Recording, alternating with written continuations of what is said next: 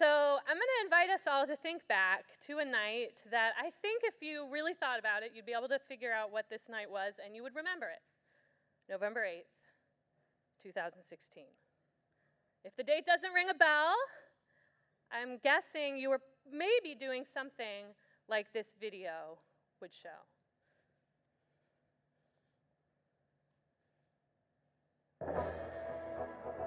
This is election night in America. I can't believe after all this, it's gonna finally be over. I don't know, we'll see. Trump's already got lawyers to fight the results. Okay, don't even joke about that or I will leave. Guys, we're about to have our first woman president. Like, this is gonna be a historic night. Yeah, it might be a historic night, but just don't forget it's a big country. We skip ahead a little, 10 p.m. Hey guys, what'd I miss?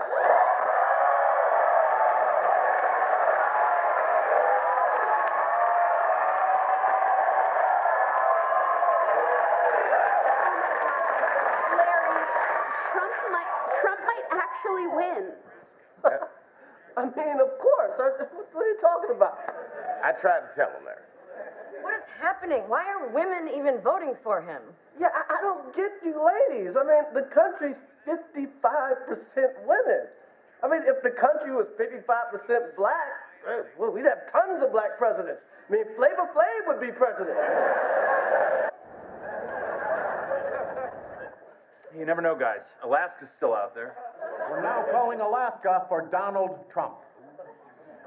Oh my God. I think America is racist. Oh my God. You know, I remember my great-grandfather told me something like that. But yeah, he was like a slave or something. I can't believe it. Like, why aren't people turning out for Hillary the way they did for Barack Obama? I mean, maybe because you're replacing a charismatic 40-year-old black guy with a 70-year-old white woman. I mean, that's like the Knicks replacing Patrick Ewing with Neil Patrick Harris.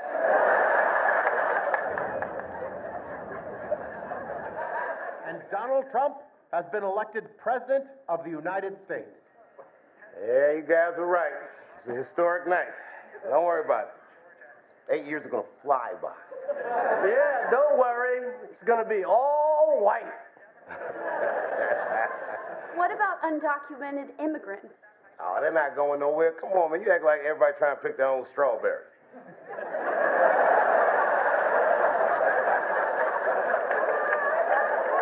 This is crazy. I mean, do you even know what it's like to be a woman in this country where you can't get ahead no matter what you do? Oh, jeez. I don't know. Let me put my thinking cap on that one. I'll get back. Now, come on, guys. Get some rest.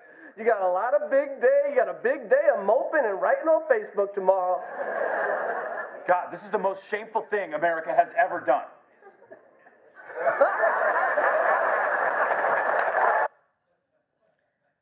You remember it, right? Yeah, probably all too well. However you felt about the outcome, November 8, 2016 was a historic moment. It was a revealing moment. It was a gut check kind of moment. But depending on your own perspective, it may not have been a particularly surprising one. One of the things I think this sketch brilliantly illustrated was the impact of our perspectives on our understanding of what is taking place, right? The white people in this sketch, likely professionals, well-educated urban liberals who saw themselves probably as post-racial, queer inclusive, supporters of women's rights, they were shocked in a way that the people of color in the sketch were not, right? For the people of color here, the fact that we're still living in a country in which racial tension can be easily stoked, white supremacy is effective in generating fear and consolidating power, this was not a surprise. Your life experience impacts your perspective, and your perspective impacts what you can see, right? We have some handouts for those of you who appreciate that. You totally don't need to use them, but there will be some fill in the blanks, and this is the first one. Your life experience impacts your perspective. and your perspective impacts what you can see. So you can just grab one around you if you want. When this night happened, our church had been holding services for about 6 months. We were a totally newborn community. And here we found ourselves, from the beginning, wrestling from early in our existence with how our different perspectives impacted what we saw. We were a small group at the time, even smaller than we are, and a significant portion of our community, probably at least a third at that moment, was non-white. Yet as a community formed largely by folks who are emerging from evangelical church backgrounds, we were compelled to wrestle with the way that white evangelicals overwhelmingly supported Trump, leaving many of our evangelical brothers and sisters of color feeling betrayed. As a community that from the beginning has been fully LGBTQ inclusive and home to a growing number of queer and trans folks, we understood in an even deeper way how that position put us at combative odds with the traditions we had emerged from. As a pastor, formed in these traditions, I felt my own need to reckon with the unsavory parts of my own upbringing. I needed to examine how my experience had impacted my perspective and how my perspective impacted what I could see. Well, today, we're starting a new teaching series here at Haven. It's a series that's actually revisiting a conversation we had as a community a couple of years ago in the aftermath of that momentous night. It's a conversation about this very dynamic, about the ways our experiences impact our perspectives and our perspectives impact what we can see. And I want to revisit this conversation now for a couple of reasons. In part, I think it's useful because the makeup of our community has changed significantly in the last couple of years since we last openly had it. A lot of you weren't here for the series the first time around. And for those of you who were, the conversation felt so important to informing the character of what we've become, what we're becoming, that I think it seems worth bringing more folks into that conversation, including some of you who are here for the first time today and wondering what this whole Haven community is about. I hope that this series might actually be a really good introduction to that. But this isn't just about getting newer folks up to speed. I also want to revisit the conversation almost 2 years after we first had it, because even for those of us who were here for it, I don't think we said all there is to say, all we need to say. I think there's more to unpack on this topic. I have more to learn. I am trying to learn it communally with you. And I think that's going to be the case for a while. This may be a conversation we need to return to again and again over the years. So let's go back to this question of perspectives. Some social scientists suggest that we have metaphorical glasses. I have an image for you that are made up of frames and lenses. Okay, the frames in this illustration are the larger, like macro parts of our identity: race, religion, ethnicity, gender, sexuality, and so on. The lenses that fit within them are more like individual. These can include our personalities, our birth orders, our individual life experiences, and so on. The frames and the lenses work together to shape our perspective on the world. This is like essentially the chief insight of postmodernism, right?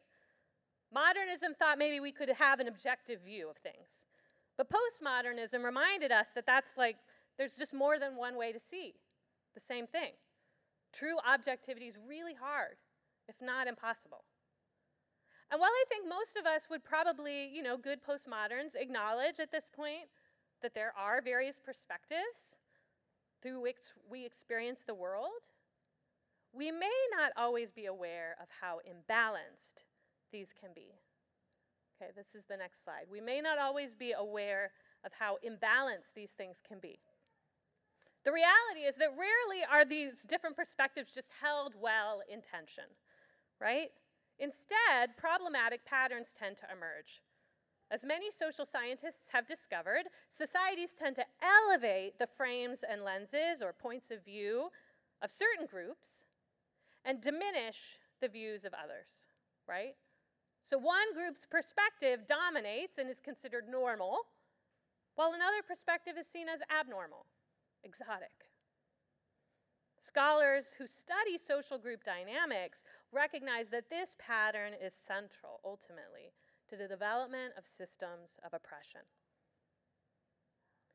That's a big word we heard thrown around a lot, right? What do I mean when I talk about oppression? Well, Robin DiAngelo is an author, speaker, and academic in the field of race theory, and she says it this way.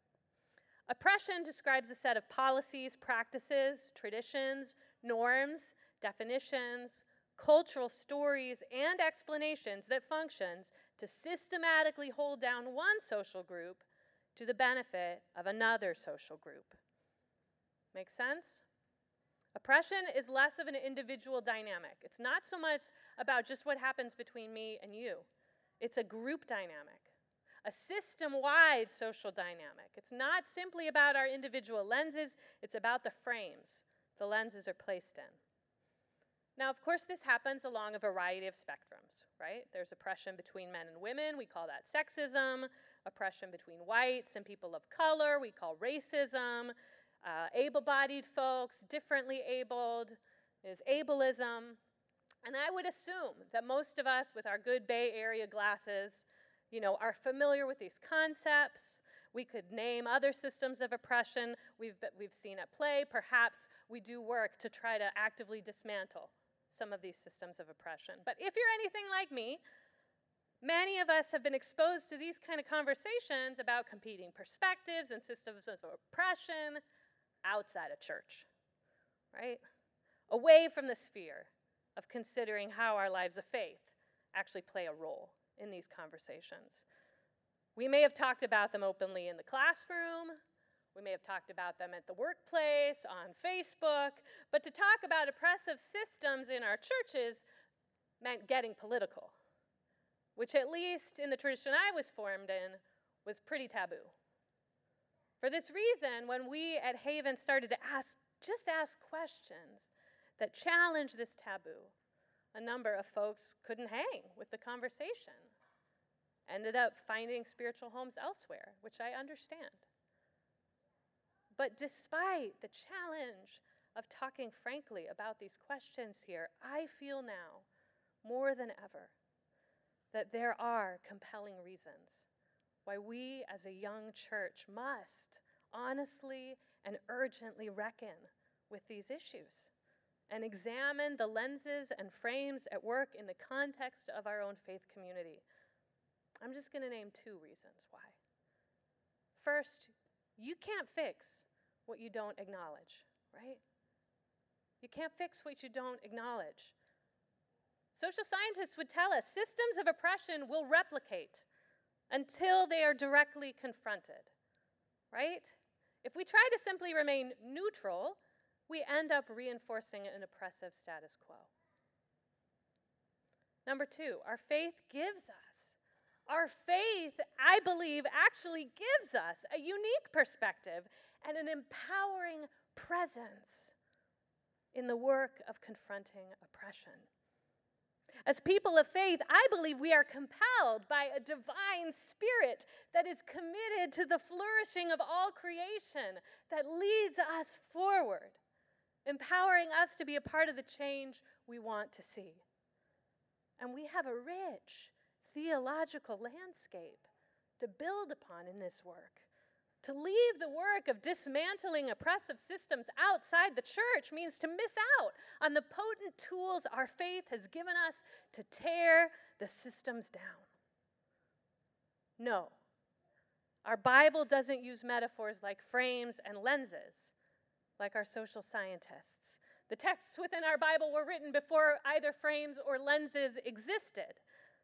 But our sacred texts do talk extensively about the problems that come when we humans take things that we create and we become invested in them, and then we elevate them to the status of ultimate truth, of ultimate reality, of divinity, you could say. The word the Bible uses is idolatry. Now, most of us have probably heard the word idolatry. Likely what comes to mind is this specific version we saw in the ancient world, the worship or veneration of idols. generally like physical statues, icons that have been crafted for this purpose. The practice was nearly universal in the ancient world. We see it archaeologically in the earliest societies from all over the globe.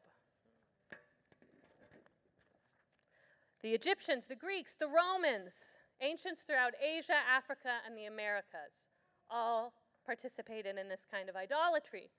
And beginning with the stories in the Torah of the Hebrew Bible, the Jewish and Christian view of it has long been negative, right? We saw it in the first two of the Ten Commandments. I am the Lord your God. You brought you out of Egypt, out of the land of slavery. You shall have no other gods before me. You shall not make for yourself an image in the form of anything in heaven above, or on the earth beneath, or in the waters below. You shall not bow down to them or worship them, for I, the Lord your God, am a jealous God. Yet, despite this clear prohibition, the stories make it clear that idolatry is something the people of God continue to struggle with throughout their history.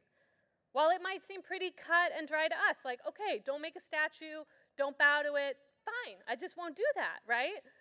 Apparently that was really hard to live by, particularly for people in power. And much of the travails of Israel throughout the Hebrew Bible are connected to the fact that their leaders keep bringing in idols again and again. Now, I think it's easy for us to think about idols and idolatry as something just antiquated, perhaps like silly. Most of us don't feel tempted to make a statue or carving and bow down to it, right? The whole idea probably seems ridiculous. But perhaps some of this is because we don't really understand how these idols were functioning. Now, I want to be clear. These practices were widespread, as I said, probably not fully universal, how every culture was understanding what they were doing. But anthropologists have been able to make discoveries about, some of the cultures that were practicing idolatry and that are helpful to kind of get into their heads a little bit. And what they've discovered is that often the folks who made the statues, they clearly understood that they had made them, that these statues were indeed man-made, not divine. They didn't just forget one day, oh, this statue actually came from above somewhere. No, they knew, but they hoped that the process was, if they made this idol, whatever deity they were paying homage to would come and inhabit the idol, enliven it, bring it to life in a sense, and become in that way a god or goddess in their home that could work for their favor, right? They could look at this carving on the altar. They could perform a certain prayer or ritual or sacrifice, feed it something that the god or goddess was known to like, and they had this assurance, okay, then good things will happen. I will have a baby, we will have rain, whatever it is they were hoping for. Through their own handiwork, they could induce divine action. That's the goal. To make an idol was to try to make divinity work for you. To make an idol was to try to make divinity work for you. Now, we may not carve things out of wood or stone and hope they'll come to life, do our bidding, but I think that left to our own devices, we do still want to arrange the world in a way that works for us. So could the frames and lenses that we see reality through, these social constructs, these systems we establish to support certain sets of metaphorical glasses over others, could that be a way of us creating our means of controlling our realities and securing power in the world, similar to what the ancients were doing with these physical tokens they designed and idolized? You could look at it this way. Perhaps we haven't gotten over making idols. Maybe we've just gotten better at it. Perhaps we haven't gotten over making idols at all. Maybe we've just gotten better at it. We just make more convincing ones, and we call them patriarchy and white supremacy, heteronormativity, even some of our religious systems and structures. Might these be the examples of idols in our day? And if so, how might we be called as people of faith to engage with these contemporary idols? This essentially is the question we're engaging in this series that we call Smashing Idols. Each week for the rest of the series, which will take us through the summer, we're going to take a topic in contemporary life, a place in which we see one point of view elevated in a way that can be oppressive to those who don't share it. And we're going to ask, how might idolatry be at play? What might breaking out of this idolatry look like? That's the point of this series. That's the goal. Today, with the rest of this intro talk, we're just going to spend our time considering briefly this whole practice of idolatry for the ancients, specifically looking at probably the most famous story about idolatry in the Hebrew Bible, okay? As we look at it, I hope we're going to discover at least a little bit about why our ancient mothers and fathers struggled with this temptation to worship idols, what they were trying to accomplish as they did it, and I hope it'll give us some guideposts on our own journey going forward of discovering and confronting idols in our midst. Make sense? So let's look real quick at Exodus 32. Okay, here's the setup. God has delivered God's people from slavery through stunning acts of supernatural power, right? This is the Ten Commandments movie. This is all of that, right? The plagues, Pharaoh, let my people go, Moses, parting of the Red Sea. Okay, all of that has happened, and now the people of God have been delivered, have been liberated, and they are camped at Mount Sinai. They have been covenanted to God anew, and they've seen God appear on the mountain and talk to Moses, and it's been a while. Moses is up on the mountain for 40 days and 40 nights. And he's been their intermediary between God and the people, and he's up there a while, and it seems like the people are starting to get a little antsy. And that's where we pick up the story.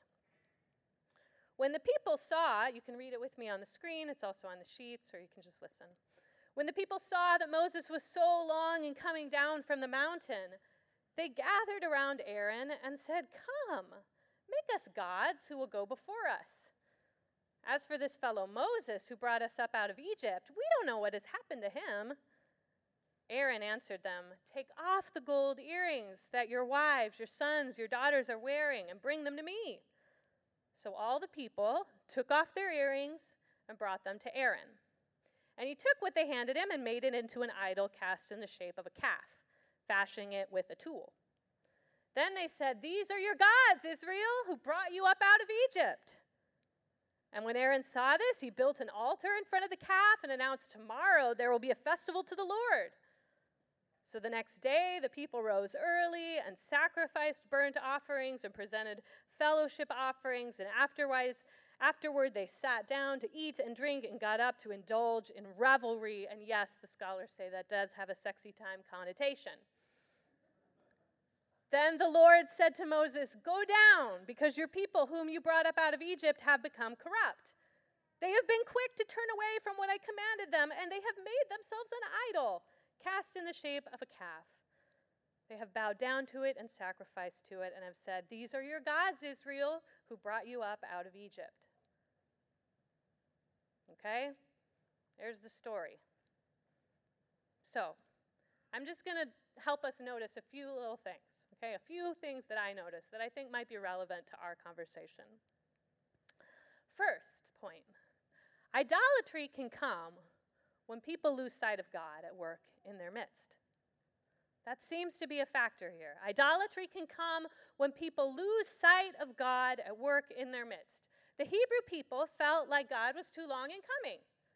Never mind that they were just delivered from slavery through lots of miracles and crazy stuff. But here they are, they don't see it anymore. That was last month, right? This month is something different. They're anxious. 40 days and 40 nights feels like a long time not to have an idea of what's happening with God on the mountain and Moses. So they decide to take matters into their own hands. I think that's something we can relate to, right? They didn't see Yahweh at work, so they thought, okay, it's time to get involved to make divinity work for me, right? And honestly, particularly for those of us who come from a white American Protestant background, maybe we can relate. I grew up in my home hearing that phrase, God helps him who helps himself, right? You don't see what you think should be happening? Well, maybe God wants you to do it. And I want to say, this is actually connected to some truth. Certainly there's a case to be made that God invites people to play a real role with agency in caring for creation and partnering with the divine to do the stuff of God in the world. But our participation with God in this can easily get distorted, specifically when our anxiety and our need for control distort our capacity to actually follow God's leading, right? When we kind of take over. As the story shows, even our religious leaders can be complicit. Aaron means something to the Hebrew people who read this story. Aaron is the forefather of the class of priests.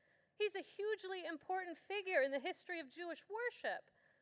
But in this story, his complicity in creating idols demonstrates how easily even those who are genuinely called by God can be led astray and find themselves corruptly practicing idolatry.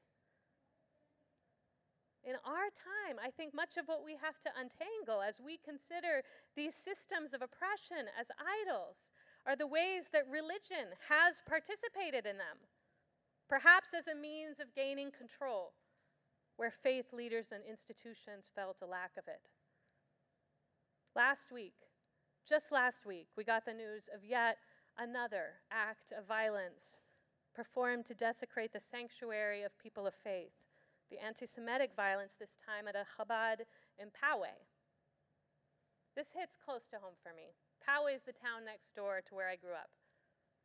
My hometown, Escondido, is the town where the mosque was that the Poway shooter also attacked recently.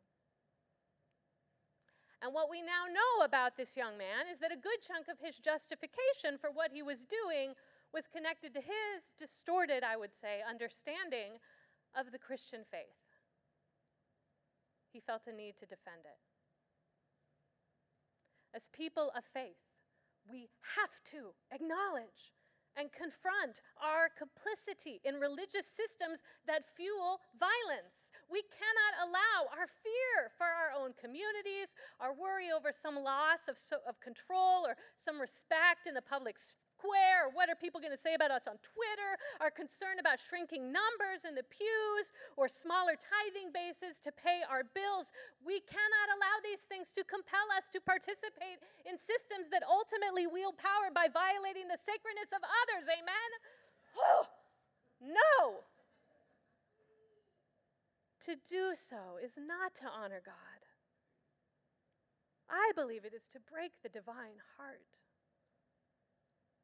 We have to be aware that idolatry can come when we feel like we lose sight of God at work in our midst. Perhaps one beginning response I will offer is this. We choose to accept and even expect mystery, ambiguity, and uncertainty as natural components of endeavors of faith. We choose to accept and even expect mystery, ambiguity, and uncertainty as natural components of endeavors of faith. What if the people at the foot of the mountain had been so impatient and insecure? What if they just waited a bit, stood in the mystery, looking at the cloud and wondering what was going on inside? How different could the story have been? The second thing I notice in this story that seems meaningful to me is this. Idolatry can come as those who receive resources become those who grasp and exploit them. Idolatry can come as those who receive resources become those who grasp and exploit them. And here I'm going to turn your attention to the gold, the jewelry. These folks were all just slaves in Egypt. Where did they get all this gold? to make a calf with, right? Where are all those earrings coming from? And this goes back to Exodus 12. Okay, do you remember this part of the story? The Israelites did as Moses instructed. This is as they're getting ready to depart. They're being let go. Pharaoh's relenting. The Israelites did as Moses instructed and asked the Egyptians for articles of silver and gold and for clothing. And the Lord had made the Egyptians favorably disposed toward the people, and they gave them what they asked for, so they plundered the Egyptians. Y'all, they got reparations. Seriously, it's in Exodus. The Hebrew slaves were not sent out empty-handed. They were given lots of stuff. God secured them reparations. And here is what happened with it. What a waste. That this gold that could have been used for their flourishing in the promised land is being melted into a calf. Eventually, some of them are going to be forced to drink it. What a waste. Rather than looking to Yahweh for how they should appropriate what they've been given, in a moment of insecurity, they took matters into their own hands. And how often has this been the story throughout history? Those who've been released from oppression then turn around and oppress someone else.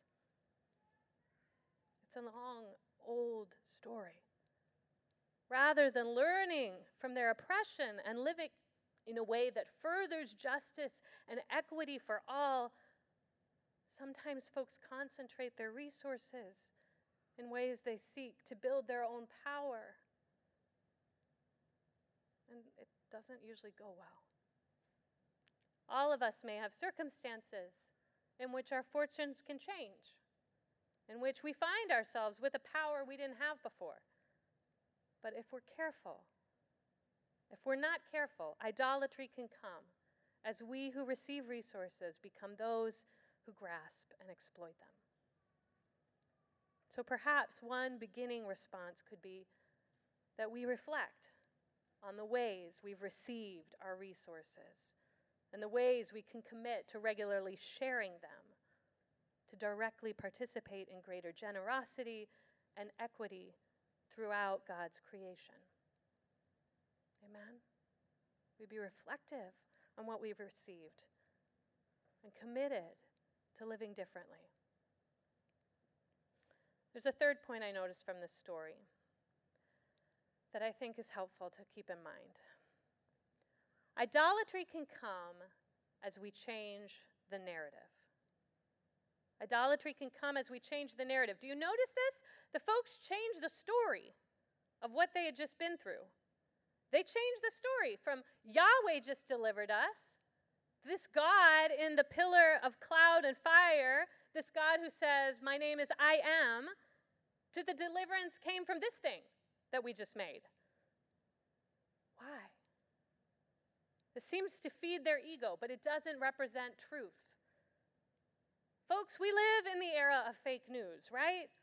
Where the battle over what narrative will be broadly accepted as true is fought on a moment-to-moment basis in real time. It can be dizzying. Fact checkers at all the news sites are working overtime. In such a setting, particularly, I think we are at real risk to falling prey to false narratives that can then give rise to upholding systems of oppression. So what do we do? Perhaps one beginning response. We seek truth in our narratives by incorporating diverse perspectives, even, and maybe I would say especially, when some of those perspectives are unflattering or even painful to us. If it doesn't feel good to hear it, it's probably what we need to hear, right? And this goes back to what we're talking about at the beginning. Your life experience impacts your perspective. Your perspective impacts what you can see. If we're having a hard time seeing the truth, we probably need more perspectives. And we need to recognize there are prophets in our midst Who can see more clearly?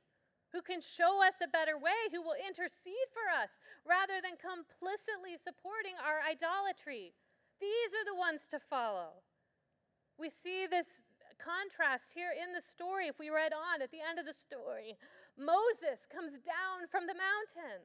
He's been outside of this encounter. So he can see clearly as he returns how far the community has fallen, how deeply they've offended the divine heart, and he pleads with God to deal mercifully with them, and he speaks to them and calls them to account. He calls Aaron to wake up, recognize his mistake. In the same way, I believe there are brothers and sisters today calling the church into this kind of work, to divest from the idolatry of our day and turn our focus to the liberating God who is right here in the cloud, ready to connect with us and bring us all into freedom and life. This often means listening to those prophets from the margins, those who have been oppressed and can help us see the oppression more clearly for what it is. Trying to take control as we lose sight of God in our midst. Receiving resources and then grasping them tightly, allowing our stories to shift to serve new agendas. All of these are ways that we, like our forefathers and mothers, can struggle with this sin of idolatry. And when we do, I believe the effect is worse than we just have done something bad and we should feel guilty. No, I don't think it's about that. I think the tragic effect of idolatry is that it blocks our view of God. It blocks our view of God. When our eyes are transfixed on a cheap idol, we miss the beauty, the transcendence, the awe that a God that is beyond our creating or even imagining could reveal. When we try to make divinity work for us, we can't receive the transforming grace of divinity working on us. We can't let divinity work on us or in us. So this is my invitation to us throughout this spring and summer. Let us enter a season together where we examine our own lenses and frames, where we're trying to see how they limit or distort our view of God. And may we allow this divine one to call us out of idolatry into a truer kind of worship, a worship that connects us with this God who is committed, not to systems that oppress, but to relationships that liberate and heal. May that be the life experience we're engaging in the weeks to come. And may all of us find that there is more we can see because of it. Amen.